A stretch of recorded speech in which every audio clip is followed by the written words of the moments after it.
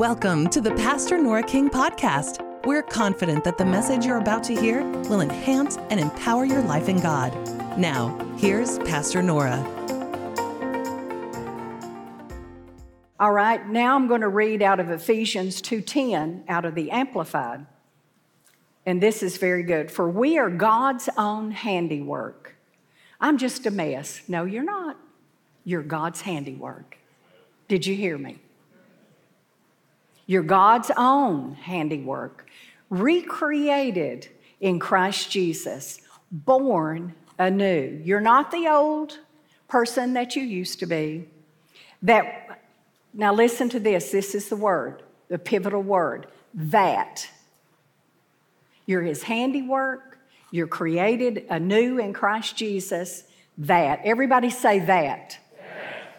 That we may do those good works which God predestined, planned beforehand for us, taking paths which He prepared ahead of time. You're on a path today.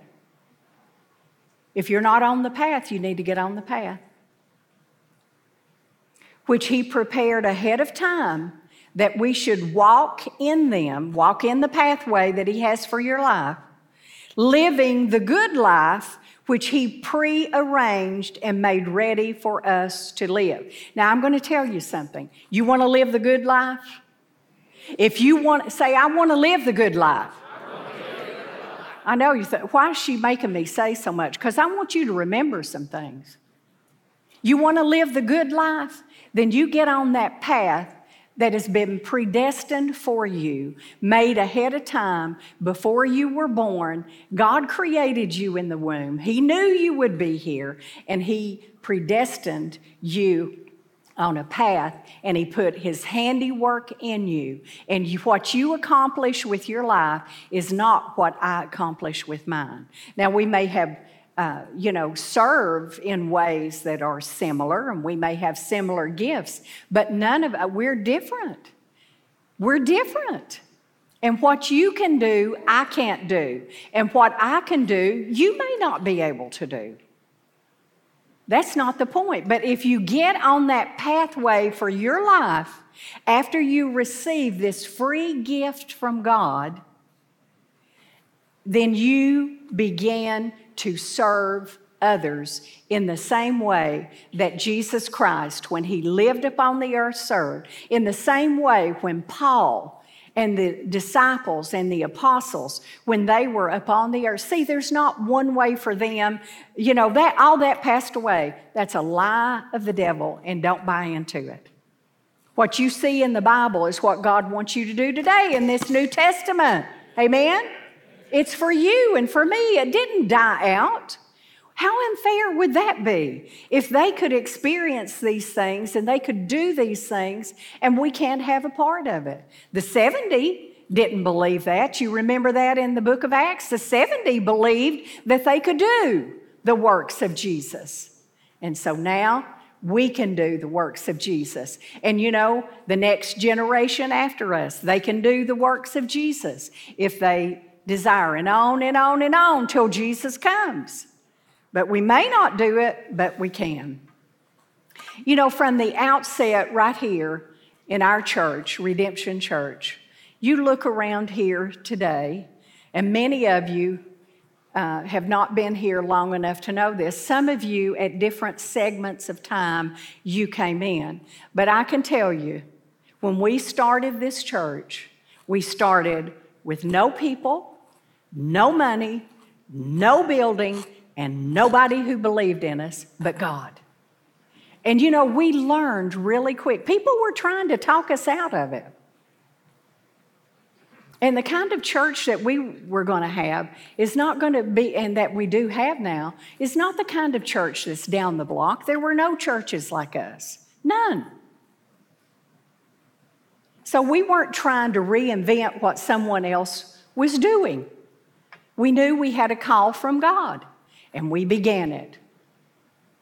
And you know what? To serve the Lord in that way and to say yes with my life, Eddie and I, what we did, it was difficult, it was hard, It was all those things, but it was easy to serve Jesus in that capacity. Now, when we were ministering to teenagers, and we were ministering to children, and we were ministering to people like that in our local church, and, they needed this and they needed that, well, we just stepped right in there to serve. We said yes to Jesus to that. If you want to have your own ministry, I can tell you the best way to do that is help somebody else in a local church, because God set up the local church to equip, disciple the people. And you're helping in that. Let me tell you something. What you do in serving the Lord right here in your local church, what you do, you just think, well, it's just, I'm in security, I'm in the parking lot, I'm in the nursery with the kids. Nobody even knows I'm here. I tell you somebody who does. Jesus knows you're there. And He knows whether you're faithful, whether you're responsible, and doing what you're supposed to do. Do what your hand finds to do. Oh, I don't want to do that. I want to stand up here on this pulpit. Yeah, that's a problem. I can show you some pride coming out right now. You need some humility. God will place you where you need to go. But it's like I told you, everybody's not standing in the pulpit. Why am I so mean about that? I guess because over 42 years, I've seen everybody in the world try to do it. If you can do that, I can do it. Honey, you don't know. You don't know. And I don't say that to be cute or funny. I say, when you say yes to Jesus for a ministry, a fivefold ministry, you better count the cost as much as you can. You can't count it totally, but as much as you can. Because it's not what you think it is. It's not romantic. It's the best place to be in wherever God calls you to be. You understand it? I look out here today and I see so many in God's army that are so faithful to serve and do things that make life better for this church, that make it to where when people come in and they sit down in these seats, that they got a clean place to be, that they got a safe place to be. The temperature is set. So many things. So there are just so many people here that are faithful servants of God. But now I want you to think about serving here, but I want you to go beyond that. I want you to think about serving with your life every day. When you're not in this building, when you are not here to do a specific responsibility in the kingdom in your local church, but as you go out into the world, be sensitive to love other people. This is an unlovely world, and I can tell you, if nothing else, you don't even have to say a word. If you just have a good attitude and you carry the love of God in your heart, as you're going, people are going to notice. They're going to be ministered to. It's so good. They might not say it to you, but inside, it's so good to see somebody smile. It's so good to see somebody with a little joy and positive attitude. Why? Because the world right now is full of fear, torment, anxiety, not knowing what tomorrow will bring. We know what tomorrow will bring. If we're here, God is with us and going to take care of us, and He is in us. If we're there, we're in the presence of the Lord. We know what tomorrow brings. We might not know all the details, but we know God is going to be with us.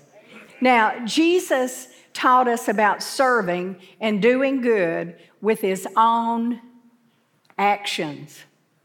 It wasn't just words, it was action. So I want you to think about this as you go about and as you live your life. Yes, serving is here, but it's way beyond here. It's a life committed to the Lord, to look around you. Be mindful. The Holy Spirit use you in the lives of other people that are suffering and hurting. And this is out of Acts 10:38. How God anointed Jesus of Nazareth with the Holy Ghost and with power, who went about doing good and healing all that were, listen to this, oppressed of the devil, for God was with him. Doesn't the Bible say that God is with us too? He lives on the inside of us. He's the strengthener. He's the comforter. He's the standby. He's our lawyer, our advocate. He's all of those things. And He is with us. But here we can see that He went about doing good works, kind works, loving works. Why? Because the devil was oppressing people. Well, I don't see the devil oppressing. Well, you don't have any spiritual eyes, I'll just tell you that. Because all you have to do is look within and you'll see all that's coming against you. But don't just think it's you, it's everyone. And we all have to withstand the enemy. But people need reinforcement. People need help. Jesus went about doing good. See, good is what we need to be doing. Well, I tell you what, I'm just going to tell you this and tell you that. Well, there comes a time to speak the word, but how does the Bible say speak the word? Nobody knows. Speak the word in love. That's how you speak the word. God's mad at you and He's going to... I tell you, sometimes I feel like saying that, but I'm not going to do it because that's not the Spirit of God. Amen? That's our flesh. We got to get it under control. We speak the truth in love. Amen? So the devil oppresses, and God inside of us, with us, can help us to minister to people to bring freedom into their life. Sasometimes it's salvation. Sometimes it's just a prayer that you need to pray for people. You know, if it's at all possible, I pray for people right there if I can. It's not always convenient. You can't always do that, and I don't want to embarrass people. I don't want to become a spectacle. But you know, you can pray for people and it not be. People can be looking around, they don't even know you're praying for somebody. You understand what I'm saying? You got to use wisdom in that. And like I said, you don't want to embarrass people and run them away from the gospel, do you? And run them away from God's love and His blessing. The Bible says, by love, serve one another. And that goes back to what I said. If you're hard and harsh, that is not what we need to be. We need to be doing good. We speak the truth in love. And how we serve others, you could say it like this, is through love. We come through love to get to ministry. You come through love to get to ministry. And if you just want to get to ministry and get your pound of flesh, you're not in the Spirit. You're not in the Spirit. But none of us are going to do that, are we? A few said amen. Praise the Lord. You know, Jesus' example to us, you remember when He fed the 5,000. I love that story. And, you know, He had been ministering and preaching, and His disciples were with Him. And all those people, the Bible says it was 5,000 men that He fed, plus women and children. So who knows how many were there that day. And the disciples said, we need to feed these people, or we got to send them away so they can get food, really, is what they said first. And Jesus said, they can't do that. They'll fall in the, they're hungry. We got to take care of them. He said, okay, tell me what we've got. What do we have here, man? And they said, we have 2 fish and 5 loaves. And I can hear them saying, and what is that among all these people? Can't you hear them saying that? They didn't know what Jesus was going to do. And Jesus said, okay, I have a plan, boys. He said, I want you to sit these people down And I want you to put them in ranks of 50 and 100. There was an organized plan. See, people today, when it comes to serving, I just want to do ministry. I don't want to do all that organizing stuff. Can I tell you that God is involved in organizing? How could those people be fed if there wasn't a plan? How could we do outreaches if you do not have a plan, an organized way to pull that off? I said one time to somebody that understands management and putting things together, and they said, my goodness, how do you do all this? You do it through the gifts that God has placed in the body.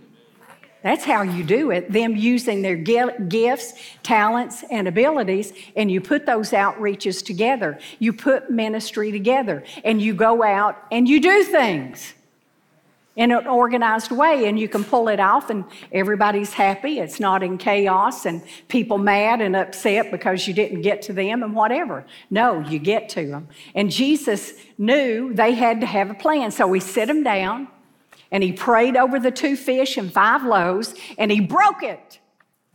And he said, okay, here it is, and I want you to take it out, and I want you to feed this multitude.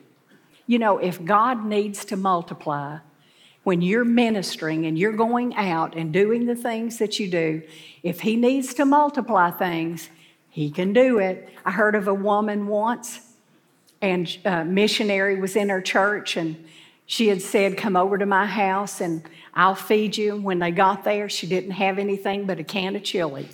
That's all she had. She opened that can of chili, she prayed over it, and she said, Lord, you know these people are coming to my house. This is the best I can do. And so she made that chili, and all the missionaries and the people that came that night, they had 1 can of chili, and they just kept eating and eating, and everybody had enough, and they had chili. Nobody was griping and complaining. You mean you don't have chicken? Fried chicken? Isn't that what preachers eat? Fried chicken. I love fried chicken myself. But anyway, I interrupt myself, don't I? But anyway, she had enough to feed it. And then I hear the story about a great man of faith. And I read this book many years ago. How many of you have ever heard of George Mueller? You ever heard of him? He was a great man of faith. And God moved on his heart, and he said, I want you to start an orphanage. So he acquired what he needed. He started that orphanage, and he had, at this time, 300 children. Can you imagine? I have a heart for little kids that don't have parents. Think about that. You know, think about it. And those 300 kids, they found somebody that loved them. They found somebody that cared for them. They found somebody that would feed them and clothe them and give them a good place to stay. And so they were there, and one day they didn't have any food, but Mueller said, okay, I'll tell you what we're going to do. He said, I want you to sit down at the table, 300 children, and whoever I guess was helping him. Sit down. And, you know, everybody was looking on the table. This is my embellishment. You know, I can just see this. You know, they're looking around. Okay, all right, we're sitting at the table. Where's the food? There is no food. And he had been praying, Lord, I know you're going to provide this food. I don't know how you're going to do it, but I'm serving you. I'm doing what you call me to do, and I know that you are going to supply. And so he didn't say one word. You know, sometimes we go everywhere, and if God tells you to say things about your need, then you should do it. We talk about needs here, you know, like this building across the road that we got to do something with and all of that. But I'm just saying, he didn't go everywhere telling everybody that he didn't have food for these children. He didn't do that, but he did talk to God about it. God, this is your orphanage. These are your kids. I'm doing what you want me to do. And so they all sat down. And when they sat down in a few minutes, you know, everybody's still looking around to see what they're going to be eating that day. And they hear this. A knock at the door. Who could that be? The angel of the Lord bringing a supply. And at the door, there was a baker there. And the baker came by and he said, I've got all this bread, and I just wanted to see if you could use it for the children. And he said, bring it on in. So they put bread on the table. And in a few minutes, there came another at the door.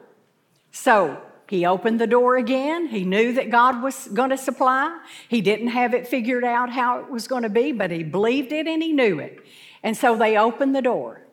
And when they opened the door that day, there was a milkman at the door. And right in front of the orphanage, the cart, because this has been horse and cart long, long time ago, and the cart had broken down in front of the orphanage. Oh, that could never happen. It wouldn't happen to you, but it happened to George Mueller. And I would like to think it would happen to me too. Well, really, I've seen it in this church, when there were needs and it didn't look like we were going to be able to make it, and God makes a way. We heard the knock at the door too. 2:00 in the morning, somebody comes to our house knocking on the door. 2 in the morning. And then the first thing you think, what nut is this? Isn't it? What would you think? And at first, we're not going to the door at 2 in the morning. And we look out, can peep out the window and pull the draperies back. And we can see that it's someone that we really do not hardly know at all. And they're there. And so Eddie goes to the door and she said, I just have to give this to you. God has told me that I'm to put this in your hand. So she had money. She put it in his hand. And I'm telling you, God will meet the need. And he did at 2 in the morning. But Eddie and I both thought, well, I wish you'd hear him during the day. But we didn't say that. And we were thankful for what God had done. So the cart with George Mueller and the orphanage broke down there in front of the building where he kept the kids, and they had a good life. And he said, by the time I get this cart repaired, this milk is going to spoil. So can you use this milk? It's like, can we use it? Bring it on in, brother.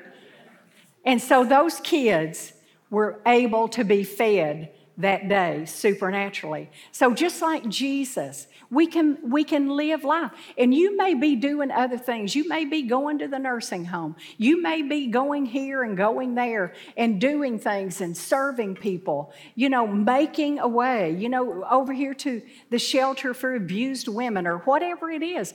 If you need something, God will make a way. If we need something here in this ministry, we believe, don't we, that God will make a way when it looks like there is no way. How? George Mueller didn't know that day how. He just believed that God would. And I believe that too, don't you? In my own life and whatever I do in serving people, I believe God will make a way. And it's not for me personally, it's for other people. And that pleases God. Good things. Do good like Jesus did. Do good like this great man of faith did and help people. And I loved it. I know I've got to hurry here, but George Mueller, when these kids, they stayed there until they become grown. And then it's time to go out. They've got to make their own way to make room for other children to come in to the orphanage. And you know what he did? This is the greatest thing. He would put a Bible in one hand and a coin in the other. And he said, this is what you need in life. Take it and go out and do good things for God. The Bible and a coin. He didn't just say, be warmed and filled. He gave them the equipping to do what they needed to do. And to me, that is just one beautiful story, don't you think? Thanks for listening to this message from Pastor Nora King. If you'd like to contact us, you can visit us online at redemptionchurch.com. We'll see you back here next week for another powerful message from Pastor Nora.